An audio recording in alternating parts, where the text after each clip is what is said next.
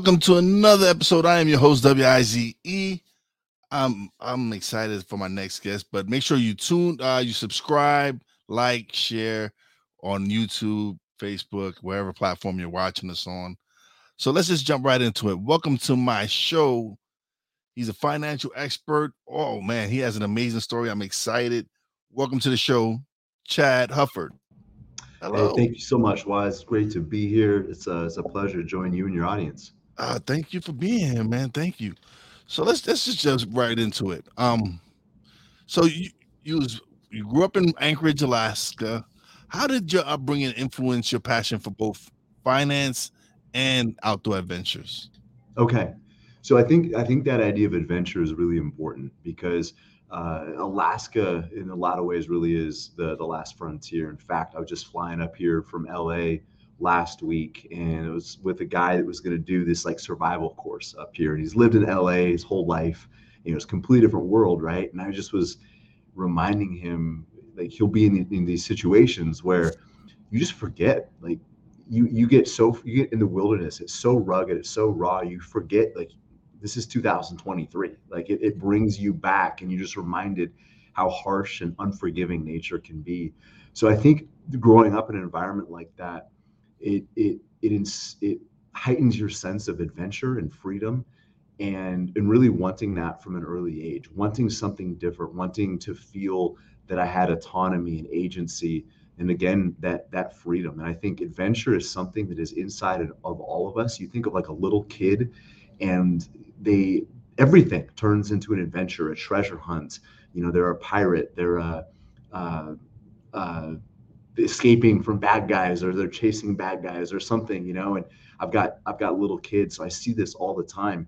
But I think our sense of adventure and wonder and excitement slowly kind of gets pressed out of us. It almost gets trained out of us, educated out of us. And I think living in a place like this help keep a lot of that alive. I think it's part of what made me want to start my own business, start my own practice. And to be honest, it's an incredible place to live. It's not easy. I mean, it gets cold. The winters are long. We're blessed to be able to get out, thaw out a little bit in the middle of winter, but it really is a tremendous place to grow up, tremendous place to raise a family. So what got you into finances? What led you to that aspect? It's a really good question, and I have a very, very interesting and seemingly disjointed path into the world of finance. I'll give you the short version. My dad was in finance starting in the 70s, even before I was born. So I grew up, I'm so blessed to grow up hearing these financial lessons. One of your more recent guests, Wally, was talking about her experience in not having that. She had to learn a lot of this on her own. I was blessed to be able to learn from somebody who did a lot of what I do on a professional basis. I just use that as a jumping off point. And I also learned a lot from the mistakes of the folks that he worked with, even some of his own investments, things that my dad wishes he would have done differently or could have done better. He was pretty open about those things, which is not always the case. A lot of times financial discussions can be taboo, especially within a family. Um, but my degree is actually in biochemistry. I went to school with. I was really interested in endocrinology, but what I really want to do is be a hotshot surgeon. And then I met the woman who is now my wife, and what she wanted was a family. She wanted a husband. She wanted kids, not a hotshot surgeon. And deep in my core, what I've realized is I want to empower people. I want to help people overcome feelings of helplessness, to make them feel like they have agency and a sense of control and influence in how their life is mapped out. Um, in surgery would be a way of doing that, helping repair something that's broken and giving people a chance to get back to how things were. Finance is just another way of accomplishing that same thing, to allow people a life of more freedom and abundance. So it really, I think, goes back to the core of who I am. But again, blessed to have years and years and years growing up learning those lessons. And in fact, all the science and chemistry background has still been really helpful because those disciplines force me to create a construct to have a lot of different variables and figure out how to fit them all together. Because when I meet with a family, when I meet with a couple, when I meet with an organization, even, there's so many different moving parts. So we're trying to make sense of that, get all the pieces of their financial puzzle to fit together. So I think it served me well, even though biochemistry, I trained some athletes, some professional athletes, some Olympic athletes, very into nutrition and fitness. I'm sure I'll probably throw out a couple metaphors throughout our conversation, but like all these things, I was able to fit together and create a pretty unique foundation for coaching people in finances, helping them invest, but really helping them find more freedom and abundance in their life. That's gonna be my next one. It's because you like you said you trained athletes and all this other stuff. What is the difference between what do you really realize? Do you notice the difference between teaching an athlete and someone finances? What's is there like, or is there something sim, or do you teach it in a similar fashion? It's so similar. That's a great question. It's so similar. It's unbelievable because you're training the individual. Now, I know, Wise, you're interested in that you do some production, some recording, and things like that. I am not tech savvy at all. I have my kids help me through a lot of this stuff, figure out how to use my phone. They're teaching me stuff every day. Like, Dad, do you know your phone can do that like automatically? You don't need to figure all this out. And anyways, you could put me in your studio and I wouldn't even know where to start. Now I could have all those tools at my disposal, but if I don't know how to use them, if I'm not operating them properly, I'm not going to get much out of them. In fact, I might mess up stuff, right? And same thing happens like in a training facility. You could take a random selection of people, let's say 100 people, give them access to the best training facility in your town. And in a year, almost nobody would have improved their athletic performance significantly because most people aren't going to get the most out of what those tools can provide. So it's not just providing access to the tools, the right training equipment, the right um, exercise equipment, the right recovery equipment, things like that, is being able to use them and having a consistent plan for implementing them. And the same thing happens in finances. There's great tools, there's great investments, but people don't stick to them, or they at least not sticking to them long enough to get the results that they want. Just think of somebody going to the gym, like, you know, they start in January, right? And they're all excited, they're gung ho, they buy all the gear, they buy all the stuff, they buy uh, a program, they get a virtual trainer, and I mean, January they're in the gym like 5 days that first week. Second week of January, they hate their life. Like, I'm so sore and miserable. This is terrible. By February, a lot of those people are done. They've quit. There's nothing wrong with the gym. There's nothing wrong with their program, but they didn't stick to it long enough. And that's how finances are. People often misuse, maybe try to jump into something too quickly, but then it's not sustainable. They're not able to execute those principles long enough to get the results. So I think there's so many parallels, and that's why I'm so grateful that I had that opportunity to work with very, very high level athletes and getting to that performance psychology, because I borrow a lot of that stuff that I learned and use it in finances. Okay. So like you said, you're an entrepreneur. What inspired you to establish Veritas Wealth Management, and what sets your boutique firm apart from other others in the financial industry? So I think I was always kind of born to have my own business. Even when I have worked for other people, there were jobs where I have a lot of freedom and autonomy, and it's something I really value. My dad was self-employed the entire time, uh, my entire childhood, so I never knew him to have I mean, I was gonna say a 9 to 5 job. He had a 9 to 5 job, but it was his own practice. He was a one man show. He didn't quite uh, have the scope that we have right now today, but he made his own hours. He called his own shots. That was something that was always very valuable to me. I was homeschooled as well, and this is back in the '80s, long before it was popular. I don't know if it's ever become cool, but it certainly wasn't in the '80s. It was weird. We were pioneers. We were making up as we went. So I've always had this mindset, like, you don't have to follow everybody else's path. It's okay to try new things and to trip and to fail and pick yourself up and learn the lesson from it. So I think I carried a lot of that into this financial planning practice. And then to your second question about, what makes a boutique, what sets it apart, what makes it different, or what makes it different, is I think a lot of what I learned early in my career, that it isn't just giving people the right investments. It's actually helping them become a better investor. Because I started in 2007, 2008, and you remember what was going on in the world, global recession, people losing jobs left and right. Losing Uh, homes. Yeah. it was scary, right? And people's investments, they've been building up for years and years and years, were maybe cut in half in the period of just a few months. And people wondered if, you know, they were thinking, oh, one day I want to retire. Now they're worried about being bankrupt, right? I mean, just it's completely shifted, and people made horrible mistakes. They panicked, and they did things. They caused themselves irreparable damage financially. And it wasn't so much that what they had was broken. And in some cases it was. Like, some people were out there in investments they never should have been in. But there were a lot of people that fled perfectly good investment strategies, perfectly good mutual funds, perfectly appropriate financial plans, but they got panicked. They were scared out of them, and they abandoned their pathway. And that's when people need to push forward.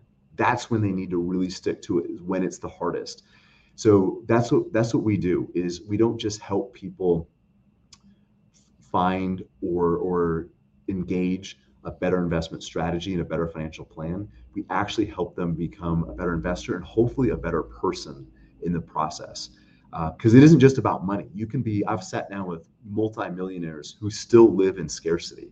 They still don't experience freedom. They might be worth $10 million, and they've worked so hard to build it up, but now they're just so afraid of losing it. They still can't enjoy the freedom that it could provide. So we really focus a lot on the mindset and the perspective on money. And again, it's grabbing a hold of this and holding on, especially during hard times. And the metaphor I'll give you, or the story I'll give you, goes back to training. Muhammad Ali was interviewed back in the early 70s. I can't remember which fight he was training for, but maybe, as you remember, like, he didn't have this huge knockout power. He was finesse, and he would wear people down. He had incredible conditioning. And the guy who was interviewing asked him, like, about his routine. What is he doing? He talked about the push-ups, the sit-ups, a lot of calisthenics. It wasn't a lot of weights. It was just a lot of body weight, pull-ups, things like that.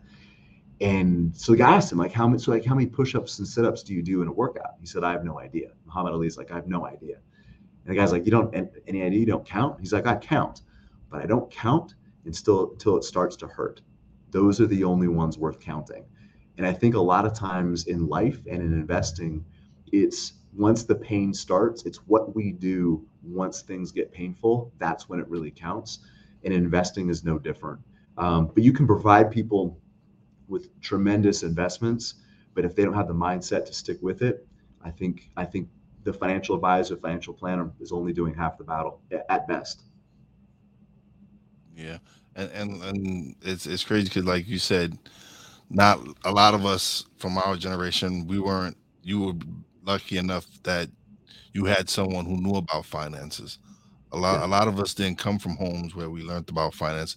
My mom has no knowledge on banking and balancing a checkbook. She came from Puerto Rico.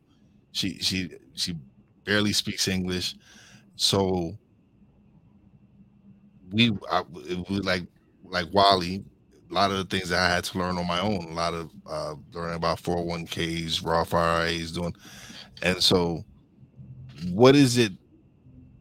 Or is that something you talk to your clients about? Is teaching their children? Yes. So it's a love what you just said there, because it just reminds me of how precious and special that is, but also the duty that I believe I have to use what I was given and share that with others. Because If I stop just when I'm comfortable, like I believe it's a precious gift from God that He provided me with that education, that background, and not just the background in finance, but the time in athletic training and coaching and things like that to be able to mold those two together, or merge those two together, I should say, and provide that construct for others. And I realize that what I've been given is incredibly special. And my wife grew up completely opposite. She remembers having Christmas in homeless shelters. I mean, she grew up with no financial literacy. Her parents, both to this day, do very self-destructive things when it comes to their own finances. Um, they've set themselves up very, very poor. They've set themselves up for failure. To be quite honest, I'm just being real and raw with you right now. So she came from the exact opposite, and being able to look at our kids. In fact, my oldest daughter turned 15 today. I can't believe it happened so fast. But instilling those lessons in them, and for your audience, even if they didn't have that background, just encourage them to pass this on to the next generation. I'm in the process of writing a book right now, and we're interviewing hundreds of folks from the oil and gas industry. And the reason I use oil and gas, just because there's some unique challenges and struggles that they have that kind of magnify the financial frustrations that everybody deals with. But we're interviewing these folks, and the people who are in the best positions financially and have the best mindset, the best perspective on money, when I ask them at what point do they start thinking about planning for the future, planning for their own financial independence, almost to a man and woman, it goes back to a moment or a conversation in childhood. And I'm not talking like 15, 16 even. It's often like 8, 9, 10. I had a guy in my office, 69-year-old oil worker. I mean, this guy was blue collar, roughneck. I mean, super, super smart. Don't get me wrong. But I mean, the guy just worked hard for a long time. He was a man's man. He's in my office in tears, talking about a moment between him and his dad. He was describing this. It happened. It happened. I'm trying to remember how old he was. It was like 58, 59 years ago that this happened. And he was describing the green stove, and where the chair was, where his dad was sitting, and where the counter was, and where the table in the kitchen, and all these different things was so vivid in his mind. He's like, that's when the light bulb turned on. And and I think we do the next generation a disservice when we don't share our wins and our failures with them. So I think it's a great question, and it's something we're encouraging our folks to do. And it's one of the reasons of doing these podcasts is people they can listen with their kids in the car, they can talk about it, get these financial discussions going, get that stuff out in the open. These aren't finance doesn't need to happen behind closed doors. It doesn't need to happen in a silo. I believe finance should be a team sport, and that's what we're trying to do and trying to promote. Yeah, no, it's definitely something that people need to learn about, and especially being able to teach their children and be able to have that, because it's just great. And it's amazing because I know a lot of young adults right now who are into investing, who learned about finances, who are really into it, and I'm like, I wish I was sort of like them in a way, but and then I look at the time, I'm like, it's a completely different time now. They have access to tools that we didn't have when we were growing up, so it's different time for them, and it's like I hear some of these kids talk about, yeah, I got this much in this stock, I got this much in this, and I'm like blown away because this is at their age. That's what I wasn't thinking about that. And I think it cuts two ways, right? So number one, there's a lot more information out there. It's so much easier to get information. Uh, your last guest was teasing you about looking up stocks in the newspaper. People are like, Yeah, what is a newspaper? Like you and I remember that. Like I remember as a kid, like I could not wait to get the paper and look up box scores from like yeah. baseball, football, basketball games from the day before. That's And how you I could do started. it. On the back of the paper Yeah, was the sports section. you're just diving through it, right? Now kids are like, no, like I'm following live I know exactly everybody's stats. Like my kids can't even relate. But so the information is there. But the problem is there's a lot more distraction too. And I think a lot of people are growing up gambling and speculating with their money not realizing that they're not investing. And so one of the things we try to teach folks is not all data is information, not all information is knowledge, and not all knowledge is wisdom. And what we're trying to do is help people filter out the data and the information so they can create knowledge and wisdom. Because there are some very, very intelligent people that know a lot that still make terrible financial decisions, because it's not always a knowledge problem. Again, it's a mindset, it's a belief pattern. There's a McDonald's right next door to my office. I use this metaphor a lot, not metaphor, but this introduction a lot, because nobody is pulling in there thinking that they're about to make a great health decision. We know what's in there. Yeah. We know it's not good for us. But people show up in droves. In fact, in the mornings, sometimes there's a line like out around the corner down the street where people are starting out their day with what they know is going to be a poor, detrimental decision, but they do it anyway. So knowledge is important, and we need people like Wally that are out there putting that knowledge out there, people like Dave Ramsey. But it also, I think, takes a coach, somebody who's going to create an investment plan, because there's a huge difference between, and this goes so far beyond finances, what I'm about to say, but let's just talk about finances for a moment. So there's a huge difference between somebody who is strategically investing towards a desired outcome and somebody merely collecting investments. So a lot of these young kids right now, they're out there, they got a Robinhood account or something like that. They're kind of collecting investments. They're dabbling in it. They're playing it. It's more of a game and entertainment than it is a long-term strategy. And that can be dangerous. Now, there's some good to it because at least they're thinking about it, right? Mm-hmm. But again, they're not strategically building towards a specific objectives, towards a specific plan. And again, this goes way beyond finances. I think a lot of people live their life without a strategic objective. They're just collecting information, collecting things, collecting degrees, collecting whatever. But they're not actively working towards something out there in the future that is meaningful and purposeful. And that, that's health, that's relationships, that's finance, that's business. There's so many variations on that theme. But definitely in the world of finance, we see that in more and more of a problem. In fact, I just had a meeting Friday right before I left for the weekend. And these people, they've done a great job saving, but their investments are scattered all over the place. And they told me that there's no rhyme or reason. We don't know what to do. We just know we need to invest. We're throwing money in accounts. We're hoping for the best. And we tell people hope is great on a Hallmark card. It doesn't make for a good investment strategy. Yes, you need to have hope, but you also need a plan. Yeah, you're absolutely right. And that's the problem with a lot of people now, that they don't have that financial plan for the future. That's why you see so many people who are supposed to be retired working at Walmart, working at other places, because they didn't plan financially for their future.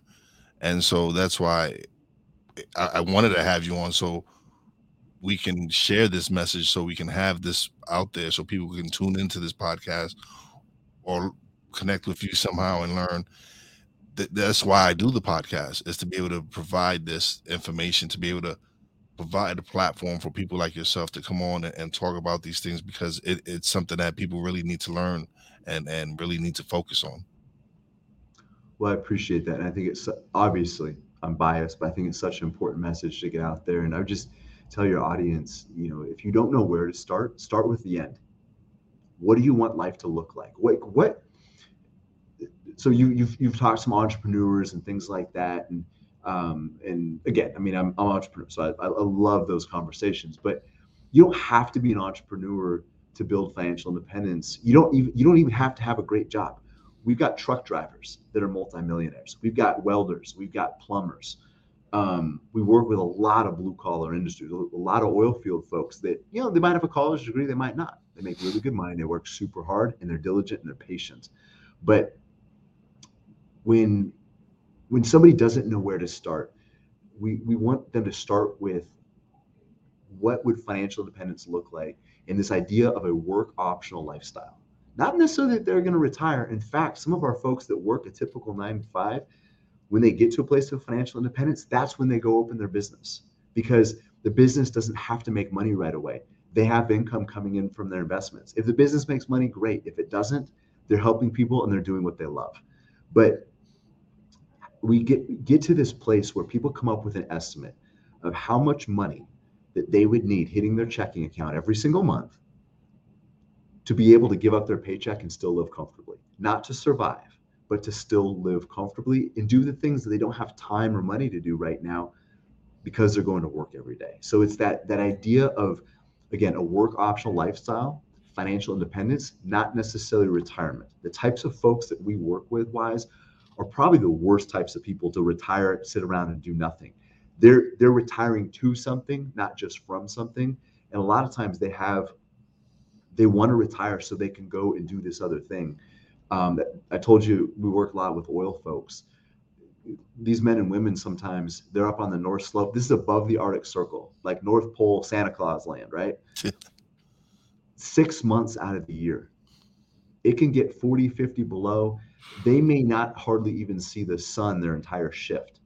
I say their sun, the sun, So yeah, the SUN. SUN sun, like Yeah. the sunshine, like it's dark, dark in the winter. But they, on the same lines though, they don't see their kids, they don't see their wife. They're missing recitals and baseball games and a lot. They're missing their community, their church, their friends. They don't want to do that until they're 70 years old, right? So they want to know, like, how can I get financial independence relatively early in life so I can do something different, so I'm not tied to that. So a lot of times that job, that career becomes a means to an end. We're finding a win, an objective that's much more meaningful than just quitting work, right? So back to what I was trying to explain earlier is beginning with the end in mind, coming up with an estimate of how much income somebody would need to no longer have a paycheck, to no longer need their job, is a great place to start. Because what it does is it gives you an objective. Now we can reverse engineer that and say, it's going to make something up. Let's say somebody, they need $5,000 a month kind of for basic living expenses. They want an extra $1,000 a month for travel and amenities, right? So 6,000 a month.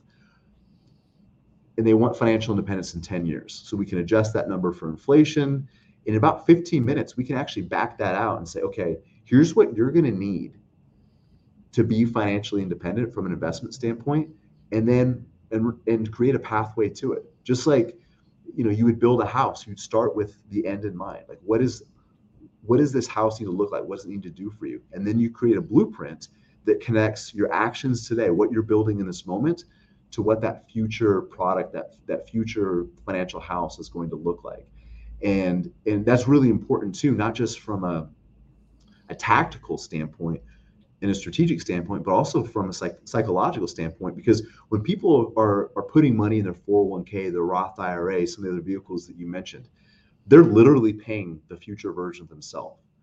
But that's a really abstract concept, like future me, future Wise. Like we don't know these people, we haven't met them. So to have a blueprint, a pathway, a plan that connects what you're doing today with where you want to be and who you want to become in the future is really, really important. It keeps people motivated. It keeps them on track. Keeps them doing what they need to do. Awesome, awesome. So you're a father of six. So that I'm sure that keeps you busy as well and active and so with that is do you see your kids getting into finances or So we talk about this stuff. I try to overwhelm them with it because as you can tell, I get excited about it. I'm passionate about it. I can talk yeah about stuff all day. Um, but I realize this is, for some people, finance is a means to an end. It's just a tool. yeah They they're more about what the tool can do, what it can provide for them, than the tools themselves. I'm excited about both. But I'm hoping with six of them, at least one or two want to follow in my footsteps, right? Because the mindsets, the principles of building wealth and financial independence carry over into so many other areas of life. mhm, I do want my kids to learn those principles, and we talk about them a lot. But I also realize that they can take that and they can put that in almost any other industry, any other career to be path. successful, They can yeah. put that in health, their relationships, and still benefit. So I want them to learn it. I want them involved. And my 15-year-old daughter is starting to get a little bit involved In fact, we had a nice discussion a couple days ago just about some of the things that I was doing and kind of the vision for the company and things like that.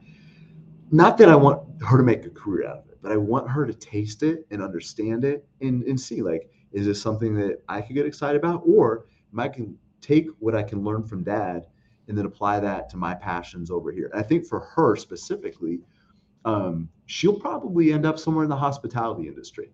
I'm guessing, running a bed and breakfast or running a cafe or a coffee shop or a restaurant or something like that. I think that's or doing like event planning. I think that's really where her heart is.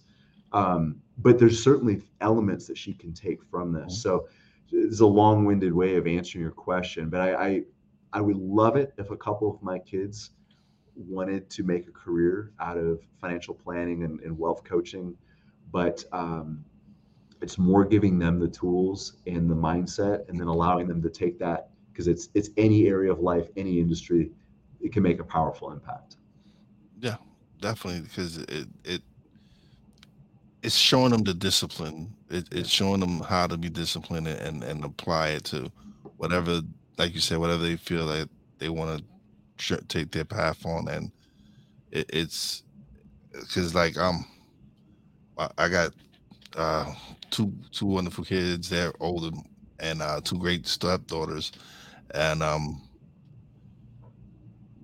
wish I had the knowledge that I'm learning now Mm. within the last few years prior, so I could show them. All I can do now is show them what I'm doing now, and how to apply that now, and just tell them, hey, check out the podcast, check out this person. It's a great topic. It's like I had a wonderful conversation with Wally. It was we come from similar backgrounds. We're both from New York City. We both didn't know anything about finances, so to see how her experience with it and how what she did and how she like there was things I just wasn't buying. And she's like, I wasn't spending on anything. I was just being frugal on certain things. Yes, I would go out and buy things, but she said I made sure I wasn't spending unnecessarily. And it made sense. It was like, okay, all right. So with you knowing all this in advance and all that,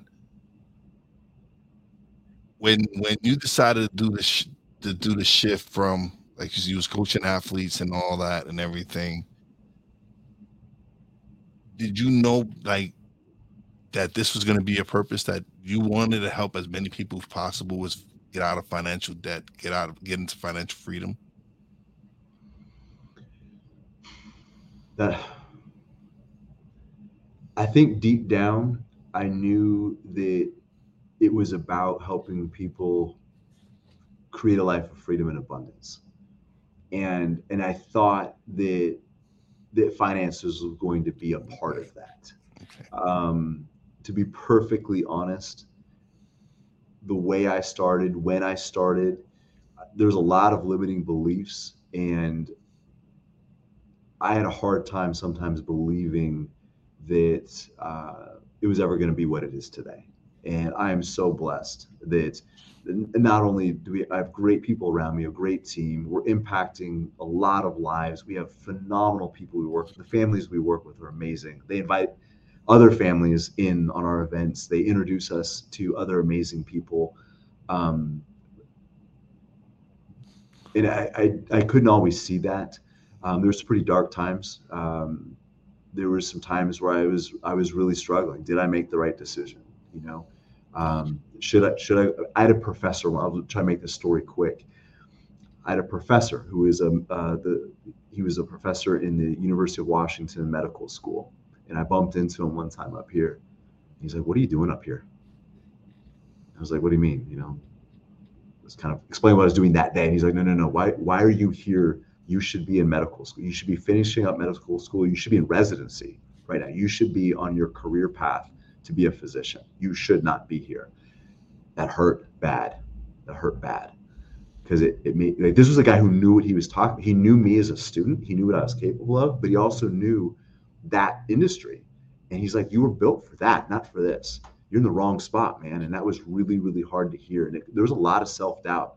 for a long time. And there's still imposter syndrome. Like sometimes I'm like, I can't believe we're here. I can't believe we're doing this. Yeah. Can't believe people are inviting me on their podcast to talk about this stuff. I used to have to jump out of bushes like, hey, do you want to listen to me? Um, and so it's come a long way. But I think deep down, like I really wanted people to live out the best versions of themselves. But pretty early on, I realized that finance was going to be a critical piece of that. And after about 5 years, I was kind of over that hump, starting to get my reputation. Um, there was a little less fear in the world. There was still plenty, but it wasn't like catastrophic anymore. People were a little bit more willing to trust and have conversations. And that's when I started thinking like this could really be something special. And it could be something really special for the lives that we impact, the people that work with me, but also for my family. This business has created a phenomenal work-life balance where I spend a lot of time with my family. And that's a big important thing too, is for people to know like what is important to them, that they don't sacrifice their family, their health, their faith for wealth. Because I'll tell you, and I want your audience to know too, you can be a multimillionaire, but if you haven't taken care of your body, if you haven't taken care of your relationships, if you haven't taken care of your soul and your spirit, you're still not going to feel freedom. It's just going to be empty. It's going to be hollow. So I think all those things have to happen in conjunction. Um, and but finance is also a critical piece, because if you have great health and you have good relationships, but you don't know where your next dollar is coming from, you're 65 years old, still living paycheck to paycheck and buried by debt, it's going to be really hard to have an abundant mindset. So all of those pillars have to be in place, I believe. Mm. I want to touch on something you talked about, imposter syndrome, because that's something I catch myself battling with sometimes. Absolutely. Um, what did you do to compete to combat it? What were your personal things that you were doing to help you overcome this? So a couple of things. I mentioned I was homeschooled, Yeah. and there's five of us growing up. My mom homeschooled all five of us. I'm the oldest, so I was the experiment, right? I was the guinea pig. They're trying stuff on me. Like we're looking at each other like we all know we don't have any clue what's going on, but we're gonna try it, right? I was my parents' experiment. I hope it worked out okay. But what what my mom struggled with, so she was a nurse. She was not a teacher. She had no formal background, and she struggled with imposter syndrome. I think we all do to some degree. But one of the things that she tried to remind herself is she doesn't need to know everything about education. She just needs to stay a step ahead of her kids. That's it. And to be able to guide them and teach them how to learn. So having a little bit more than your audience. And so I had to remember that there was so much to learn in finance. And when I started my career, I had no formal education in in finance. I had a lot of practical knowledge. I had a lot of practical experience, but no formal education. And I was so worried about what I didn't know that sometimes I forgot about what I did know. I was worried about what I didn't have, and I overlooked what I could give. And I'd remind myself that even if there's a whole world out there that I still need to learn and get better at, that I still have something to give this person. I can answer a question, I can fill in a gap. It might just be a little bit of encouragement, or maybe even connecting them to the right person. Maybe they're asking me a complicated estate planning question. I don't know, but I'll find the person that can answer that question. That enough, that little bit is often enough to be able to help them find an answer. That could be a big win for somebody. So even if somebody's struggling with, man, I don't have all the answers, that's fine. It's perfectly wonderful and acceptable to tell people, I don't know, but I will help you find that answer. And then you commit to getting that person the information they need. That people respect that. But I had to learn that the hard way, to say, I don't know, but. And the other thing that I would say is showing up with excellence, showing up with the best version of me every single day, and continuing to challenge myself, continuing to grow, knowing that I wasn't necessarily at the standard that I wanted to be yet, But I was gonna this person I was sitting down with, this couple, this family, this company, whatever. I was gonna give them the best version of me in that moment, but also committing to being better because we're looking at lifetime relationships. So in this moment, I'm going to give this person everything I have, but I'm also going to commit to being better in 6 months, in a year, in 2 years, in 10 years. So I become even more valuable to them over time rather than less. And I think that's really important too, because you and I are both old enough to know a lot of people that are in a position, they're in a job, and they'll say something like, I have 20 years of experience or whatever. And you get to know them and you're thinking, you don't really have 20 years of experience. You have 1 year of experience 20 times. Like you've been doing the same hamster wheel over and over. They probably aren't a whole lot better than they were 5, 10, 15, 20 years ago because they haven't challenged themselves. They haven't tried anything new. They haven't fallen face down. And that's how we get better. And I think feeling like an imposter is important because it means we're still challenging ourselves. If we feel like we've got it all figured out, then we've stayed in a very small bubble, in a comfort zone, and we haven't pushed the envelope. We haven't pushed the edges of that where we do feel uncomfortable. We do feel inadequate. So I think those feelings are necessary. They're super uncomfortable, but I think they're necessary because it means we're still pushing. It means we're still challenging ourselves in an area where we don't feel completely competent or confident. Yeah, and I agree with you on that. So because there's this, it's like there's sometimes I question like, am I doing this correctly or whatever it is I'm trying to focus on. But then when I have discussions with people and they're like, and I tell them what I'm going struggling with or what I'm going through, and they look at they seem shocked because they look at it as like, dude, I'll be watching you do your program, do your show and everything, and you're doing great. You're doing like you're having some great conversations. You're interviewing this, and that's seeing me from their lens. But I just for some reason it's just when I look at myself, I don't see what they see. But it takes time. But when you get enough people telling you the same thing over and over again, sometimes it kind of hits and you realize like maybe I'm not as bad as I think I am. Well, it's sometimes it's hard to give ourselves credit, right? Because people see the finished product, right? They see you when you're produced. They listen to your show. They don't see the prep work. They don't see behind closed doors. Kobe Bryant used to talk about imposter syndrome. I mean, we're talking about one of the all-time greats, Great, yeah. um, because they didn't see all the work and all the mistakes and all the failures. They just saw on game day one of the greatest basketball players to ever grace the planet. Um, and I mean, he lost some games and things like that, but they saw this polished finished product. They didn't see all the work that happened behind closed doors, and that's where that imposter syndrome can kind of creep in. When the lights come on and the show's on, that's not the real battle. The Yeah. battle's already been fought at this point. And I just encourage you to think about. So I'm just going to go back to my biochemistry. Um, we did thousands of experiments, and very rarely were we ever super committed to or married to the outcome of what those experiments were going to be. What we're trying to do is learn from the process. And when you talk about your struggles and am I doing this right? Like I can't even hear it in your voice. You're trying to figure out how to learn from it. Like Yeah. you're trying something new.